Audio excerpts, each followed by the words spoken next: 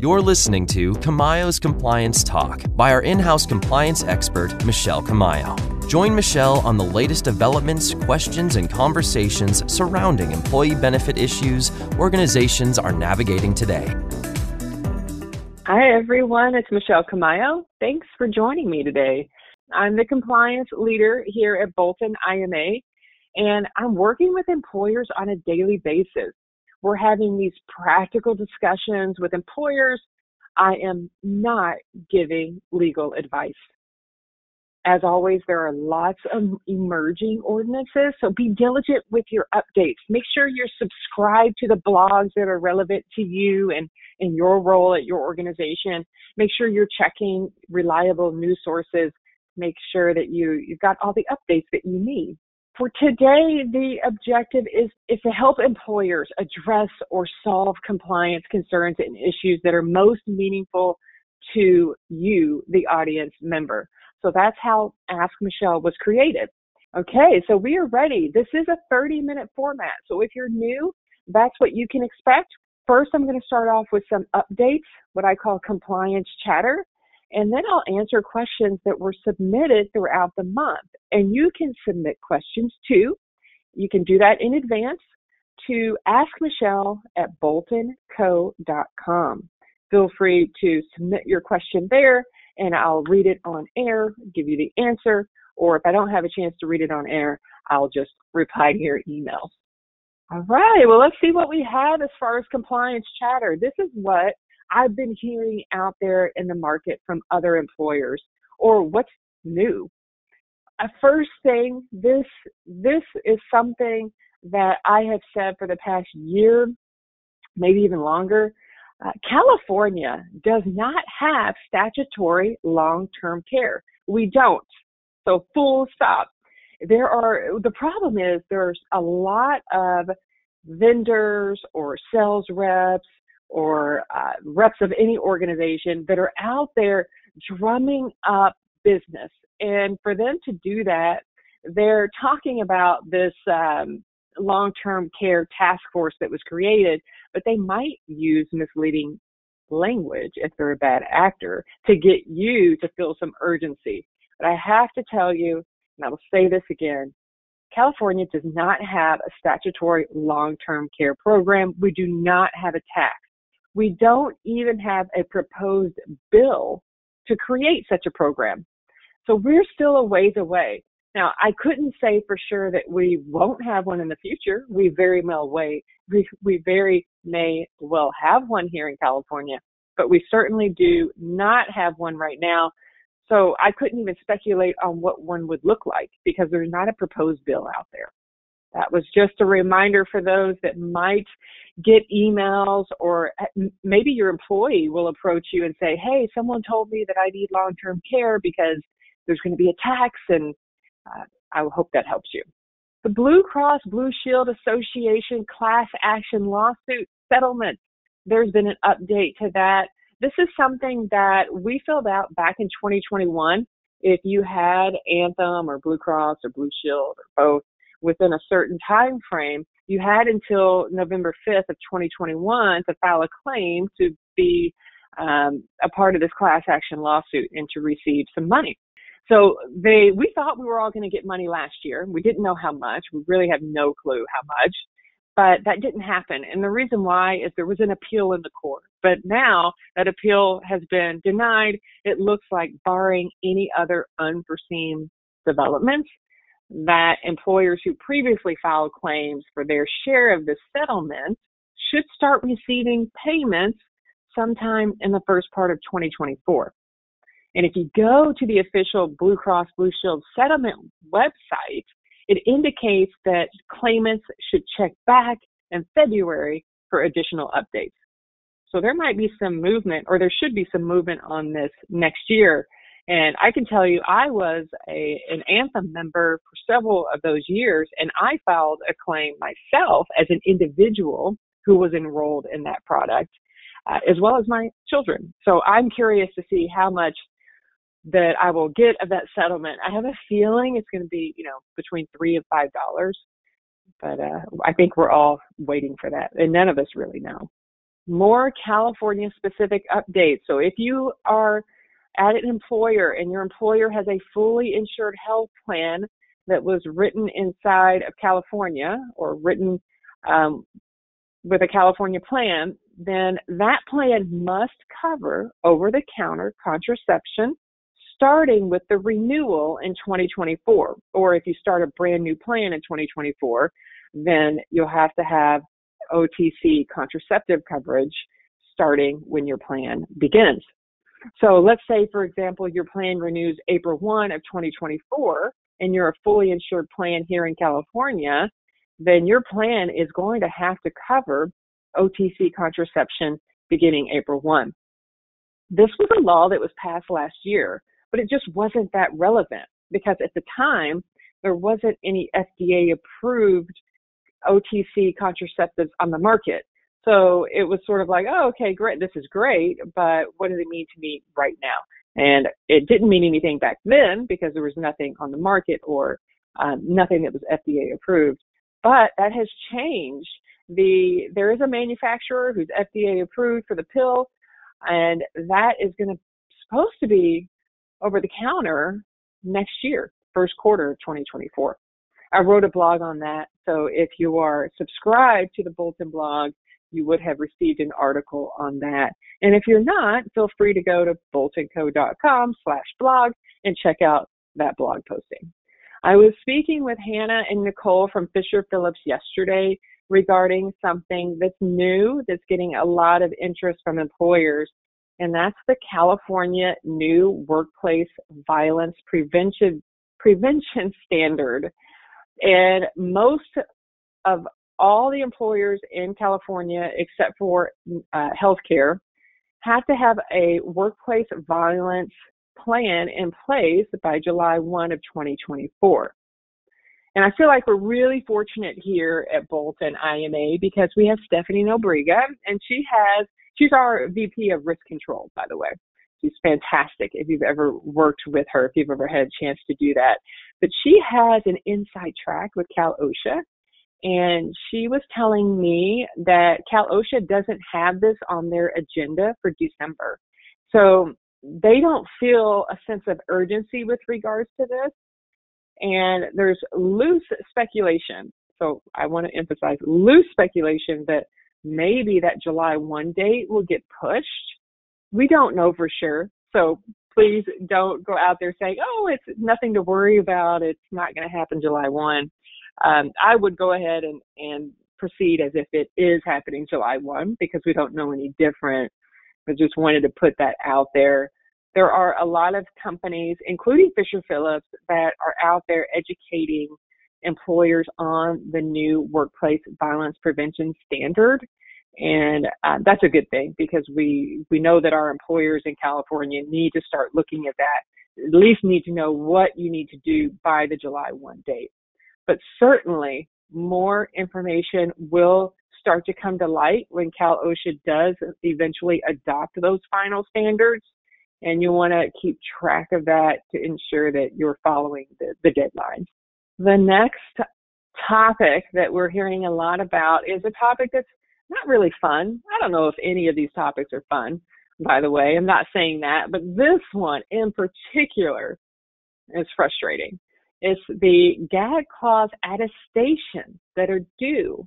So I'll back up and say that in December 20th of 2020, there was a law that was passed that said that provider agreements could no longer have gag clauses. It's called gag clause prohibition. It's a good thing. And that happened December 27th of 2020. And then 2021 comes around, 2022 comes around, and now CMS says you as the group health plan must make an attestation that your provider agreements for all those past years since December of 2020 have been in compliance with this gag clause prohibition. The good news is if you represent a fully insured plan, then the carrier is very likely going to attest on your behalf. You can just confirm that with your specific carrier.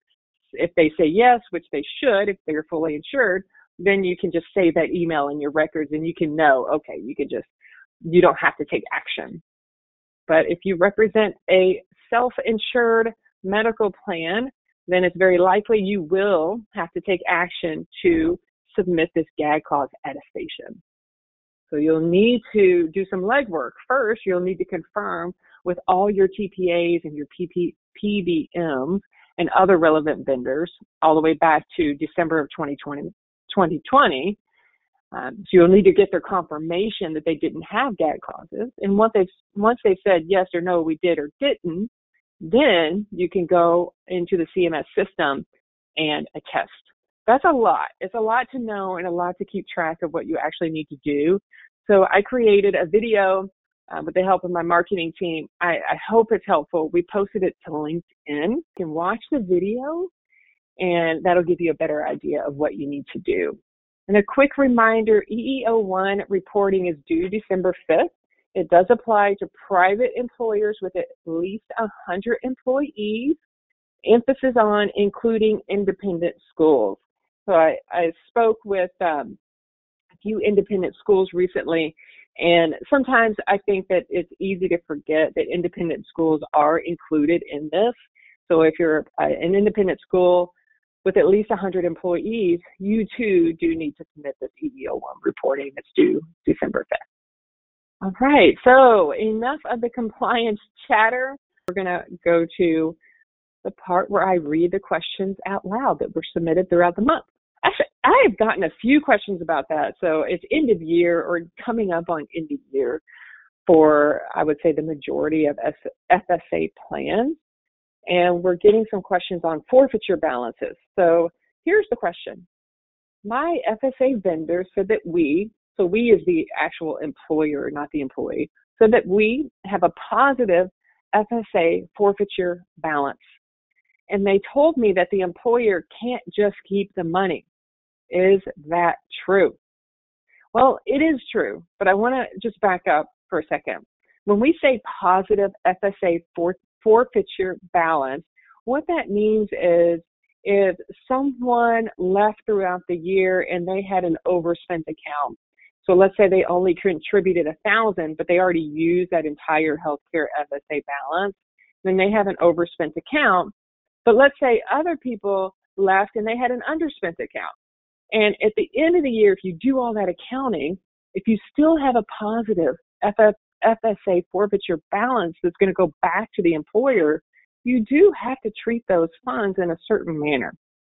So it's not well known, but FSA forfeitures must be used exclusively for the benefit of plan participants and or to pay plan expenses. So first, if you have a positive balance at the end of the year as the employer, then you can reimburse yourself for all the FSA TPA expenses. So if you had to pay the TPA $15,000 to administer your FSA plan, you can use that positive balance to pay down that $15,000. Or I would say essentially you're reimbursing yourself. So that is one thing that you can do. If you still have a positive balance, then the remaining forfeited funds can be returned to all the FSA participants in the form of taxable cash. And you're probably hearing that and you're saying, wait a minute, no, you can't do that. It's use it or lose it. You can't give it back. I know that for sure. Well, that's not true when it comes to positive forfeitures. And the reason why, or I should also say that you return it to your FSA participants in the form of taxable cash, but everyone has to receive the same amount regardless of how much any one employee may have contributed to the forfeited funds or forfeited amounts. So everyone that was an FSA participant has to receive the same amount, whether or not they only contributed $500 or maybe they contributed the maximum. It has to be the same amount. Those are the forfeiture rules that you must follow. So I said a lot. I'm just going to summarize. The positive forfeiture balance, if you happen to have one, I would say majority of employers don't. It's sort of even out throughout the year. But if you do, as the employer, you can't just keep the money. You have to do an accounting of that positive balance. And first thing you can do is reimburse yourself for all the FSA TPA expenses that you paid in the plan year. If you still have a leftover balance, then you have to look at returning that money in a uniform manner to all FSA participants. I have a question on that topic. Do employers need some sort of proof that they've used their FSA forfeiture funds for the benefit of the plan participant? Absolutely. Yes, because if you're ever audited, you want to be able to have an accounting of that money. So yes, you want to account for that money, and whether it's an Excel spreadsheet showing the balance and what you did with it, that could be something as simple as that. And your suggestion, the person who submitted this said, how about keeping receipts from the TPA? Absolutely. So if you reimbursed yourself out of that positive balance, you also should, in that same folder of accounting, include the receipts from the TPA or the invoices from the TPA. Just so if someone said, well, you paid yourself back 15 grand, but now prove to me that the TPA charged you 15 grand. So yes, save all of that for your accounting purposes. And that way, if you're ever audited, it's right there. You have a paper trail. Oh, it's a good question. Regarding those positive FSA balances, can they use it for COBRA admin fees? No, they cannot. That's completely separate. But a very good question. I'm sure someone would have else was thinking it, but no, it cannot be used for COBRA admin. A question on, does the refund of positive forfeitures include terminated participants? It's a great question. There's a very long answer. I'm going to give you the short answer. The short answer is it doesn't have to. You could just give it to your current participants, and we believe, based on guidance that and the regulations, that you could even only give it to those who participate in the current year and the next year. So who participate in 2023 and 2024. So we think that's okay to do as well. So the short answer is no. We don't believe you have to include terminated participants, and even further, we think that you could limit the return of funds to those who contributed in 2023 and 2024, so the current and the new year. Oh, I also like this question. Thank you for submitting it. Can the positive balance be used to offset the negative balance? Yes. And this is where I wanted to kind of emphasize this. When we say a positive FSA forfeiture balance, that should already include the accounting of the negative balances. So if your FSA vendor comes to you and says, you have a positive forfeiture balance, they should already have accounted for the overspent and underspent accounts. And that positive forfeiture balance should be the true balance, even offsetting those negative balances. And if it doesn't, then definitely, absolutely, if you've had some negative balances, that can be used to offset the positive balance. And a follow-up question to that, should our FSA TPA have this information reconciled? I think they should for sure. I don't see why they wouldn't, and I would think it would even be itemized, but candidly, I've never seen one, so I wouldn't have insight into their administrative practices, but I imagine if you ask them to give you an accounting of it to reconcile that, they would certainly be able to give you that information. The next question might be an obvious answer, but I wanted to bring it up because I think it's a good question. So this person asked me, an employee didn't meet the open enrollment deadline, and the employee's asking for an extension. And they wondered if they're able to extend the OE deadline without violating Section 125 rules, or any rule for that matter. They just wanted to know if they could do it and still be in compliance. So I wanted to point out that, yes, you can extend an open enrollment deadline as long as we're talking about a prospective enrollment. Now, let's say your open enrollment deadline is December 31st and your effective date is January 1. In that instance, no, you can't extend the deadline because the enrollment wouldn't be prospective. It's for January 1. But I wanted you to know that there aren't any specific rules specifying an exact time frame for open enrollment other than the Section 125 rules require that a reasonable amount of time is provided and that all elections have only a prospective effect. But if you extend that open enrollment deadline, then you are in danger of setting a precedent that you have to allow extra time, maybe year over year, which if that's okay with you, that's completely within the law and the regulations. You just want to consider that if you do allow it. I know some employers are strict on this and some aren't. And it's truly up to you as an organization on where you land. There are no rules that would force you to stay within the stated deadline, if you will, as long as the enrollment for the election is prospective. I like this question about HSAs and FSAs because what I have found throughout my career is that not a lot of individuals realize this. So I had a question from an employee. Can an employee be enrolled in their spouse's HSA and then the employee enroll in their own company's FSA? Some of you may know that no, you cannot do that. That would disqualify the spouse and the employee from contributing to an HSA.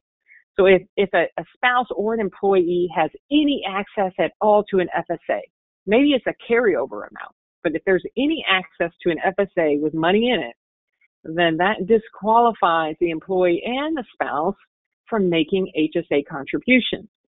Now, they could be enrolled in the underlying medical plan that's HSA qualified, but they cannot actively contribute to the bank account, the HSA, the actual health savings account, bank account.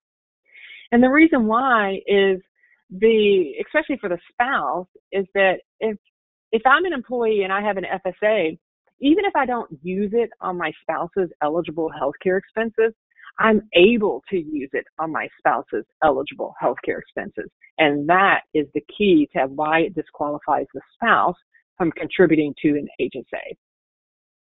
The bottom line, neither spouse can be enrolled in an FSA and then make contribution to a health savings account. You can, of course, be enrolled in an underlying medical plan that's HSA qualified, and you can just simply not make any HSA contributions. That is allowed, of course. All right, that's it for my questions today. If anyone has any questions, feel free to submit those. If not, we're going to go through resources, and then you can go back to your day, and we'll be on time for the most part. Oh, this is a great distinction here. Someone entered into the questions, isn't the purpose of the limited purpose to allow for both? Yes. Thank you for making that distinction. If there's a limited purpose FSA, then that is permissible as far as HSAs, and you wouldn't then be disqualified. So the distinction is limited purpose FSA. If it's a healthcare FSA, full use or general purpose, then that would disqualify you. But if it's a limited purpose, then yes, they could. The FSA limit is per employer. Yes, someone had asked that. Is it per person or per employer? It's per employer. So if you're eligible, if you have two jobs and you're eligible to participate in the FSA for both jobs, you can elect the maximum under both employers because the limit is per employer. A question regarding, yes, the dependent care FSA is per household. Yes, per household, per calendar year. That is correct. All right, shifting topics a little bit, we had a question submitted for COBRA open enrollment participants. If they choose to keep family during open enrollment because the employer is subsidizing the premium, can they go to single and take off dependents when the company no longer subsidizes? No, there's no event there, and that is one of the considerations when an employer subsidizes COBRA premium. The employer and the employee should be very aware that taking away that subsidy doesn't create any type of qualifying event to make any changes. So that particular family would have to wait until open enrollment to then change to single-only coverage or employee-only coverage. All right, no more questions. So we have our resources. Don't forget, for a lot of the topics that I talked about monthly, we don't issue a compliance alert. What we do is we put them up on our blog.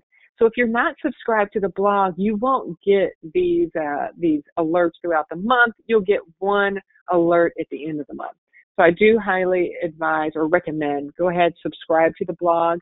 If you read through the blogs and you think they're of interest to you, it's at boltonco.com/blog. You can just scroll down, enter your email address, and hit subscribe. If you're listening and you're a Bolton client for benefit-related questions, contact your team. Feel free to do that. And also don't forget our Bolton clients have Mineral that they can use for a resource for the latest employment news and sample forms and policies. They've got a great paid sick leave chart or a guide, and they have those trainings, the employee and supervisor trainings, and much, much more. Fisher Phillips had a few updates I wanted to make sure you're aware of, and I linked the articles. First, they're having an LA, a Los Angeles event for the California legislative update in case law. So I've linked that there in case you want to attend. I believe it's December 14th. And they also released an article on EE1 reporting for independent schools specifically, even though EEO1 reporting is for private employers with at least 100 employees. So it's very broad there for private employers. They released an article specifically speaking to independent schools. So if you're listening and you're in independent schools, you might want to check out that article if you haven't already completed your reporting.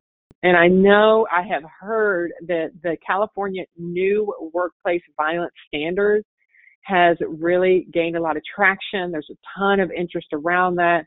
So I wanted to link Fisher Phillips' article on that and let you know that if you're a Bolton P&C client, so property and casualty client, we are going to be, or I say we, but really Stephanie Nobrega and her team and those wonderful people that work in P&C, they are going to be tracking that for our Bolton clients as well as helping with creating that prevention, that plan, the new plan that you'll need to have as of July 1st.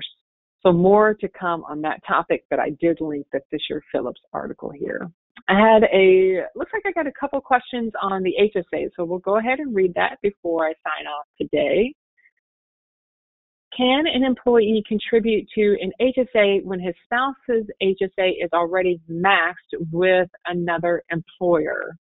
Yes, absolutely. You have to make sure that the individual is not going over the maximum, the calendar year maximum limits set by the IRS.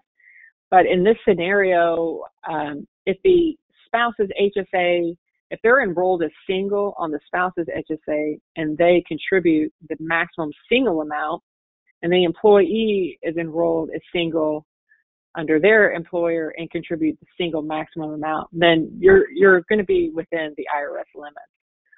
But sometimes we don't like to assume because we don't know if that spouse, what's happening at the spouse, the level of the spouse or the employer contributions to an HSA or whatnot.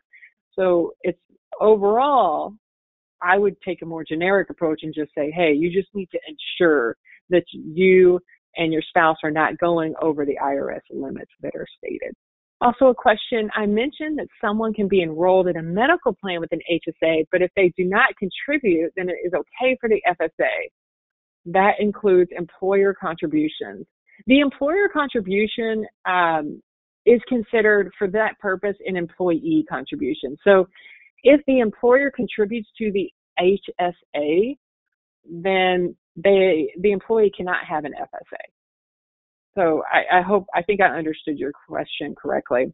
If the employee has an underlying HSA plan, they cannot have any employee or employer contributions in that HSA if they have an FSA. And a question about the HSA limit, is it per employer or per person? It is per individual, and it depends on the level of coverage.